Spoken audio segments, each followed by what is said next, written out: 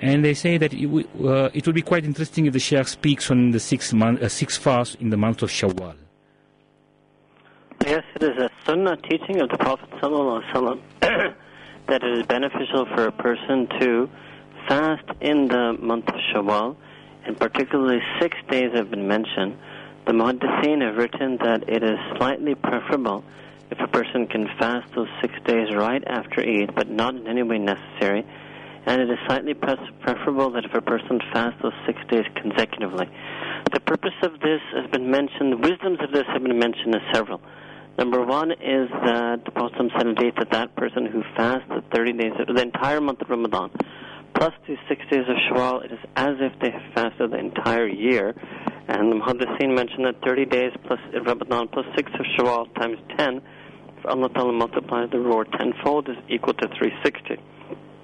A second reason is that it may happen to many of us that on Eid day or 1 or 2 days after Eid we kind of lapse.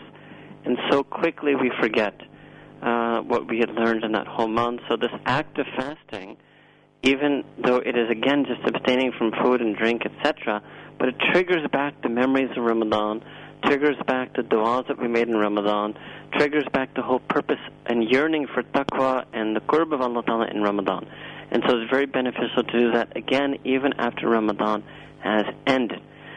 Some people find that it is actually more beneficial for them to not do these fasts consecutively and to split them up and to try to use them throughout the month of Shawwal, so that the whole month of Shawwal has this amal of fasting scattered through it, and this whole month of Shawwal is blessed and permeated by the barakah of fasting, such as, for example, waking up at tahajjud time to eat.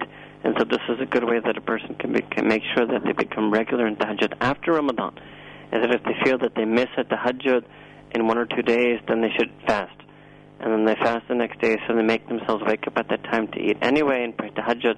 Then they try to maintain their tahajjud. They miss it again the next day fast. And they have 6 such opportunities to do that. So either way, whether a person is able to do them consecutively or a person is able to split them, a person is able to do it immediately after Eid or do it later in the month, but as long as a person fasts any 6 days in the month of Shawwal, they have fulfilled the sunnah of all the hadith of fasting in Shawwal, and they will receive the virtue and merit and sawab of that, which is equivalent to 1 year of fasting.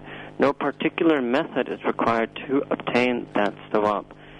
Another thing that is beneficial for us is for us to continue in our giving of charity in this month, and for us to continue in our doing all of the amal, in essence, that we were doing in Ramadan, that we can continue. So maybe not in the same quantity, but to continue, for example, reciting Quran. Maybe we cannot recite it in the same quantity that we did in Ramadan, but at least we continue that amal, to continue being regular in the masjid, especially by praying for the men, praying salat in Jamaat, praying especially Fajr and Maghrib and Isha in Jamaat in the masjid, right, to be regular in that. So those amal that we were added in Ramadan, that we're able to continue after Ramadan, the test whether we continue them is going to be right here in this month of Shawwal. If we can continue it in Shawwal, inshallah we can continue it for the whole year.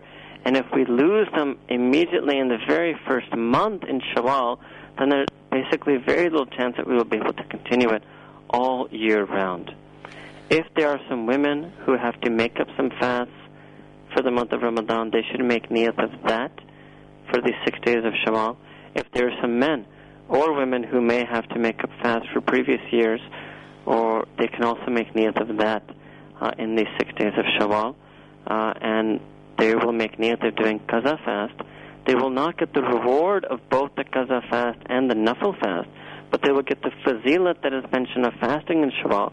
The only difference is that the Prophet ﷺ used to fast 6 fasts in the month as nafil, and we may fast 6 months in the month as wajib, as qaza, but we still fulfill the 6 fasts, and we get all the rewards and merits attributed to the hadith about those 6 fasts. But we won't get double reward, that we get reward for the 6 wajib and the 6 nafil. We will just get reward for the 6 wajib, but we will get all the fazilat and virtues and merits of those fasts of Shawwal. Now, Sheikh, well, you've spoken about the 6 fasts in the month of Shawwal.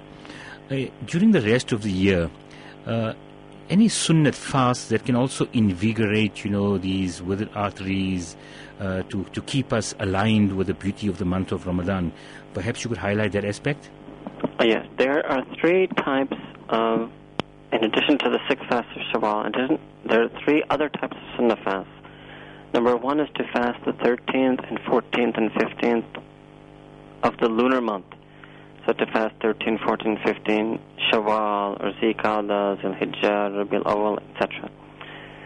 And these are known as Ayyam al-Beez. These are the days of whiteness because the moon is at its full moon. It's a white moon. The second sunnah fast is the Prophet ﷺ used to fast on Mondays and Thursdays.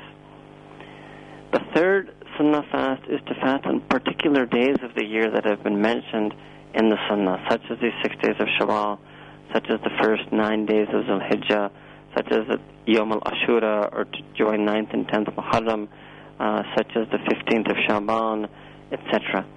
So these are all 3 extra ways, sunnah ways, that a person can maintain this amal of fasting and continue to keep the barakah fasting.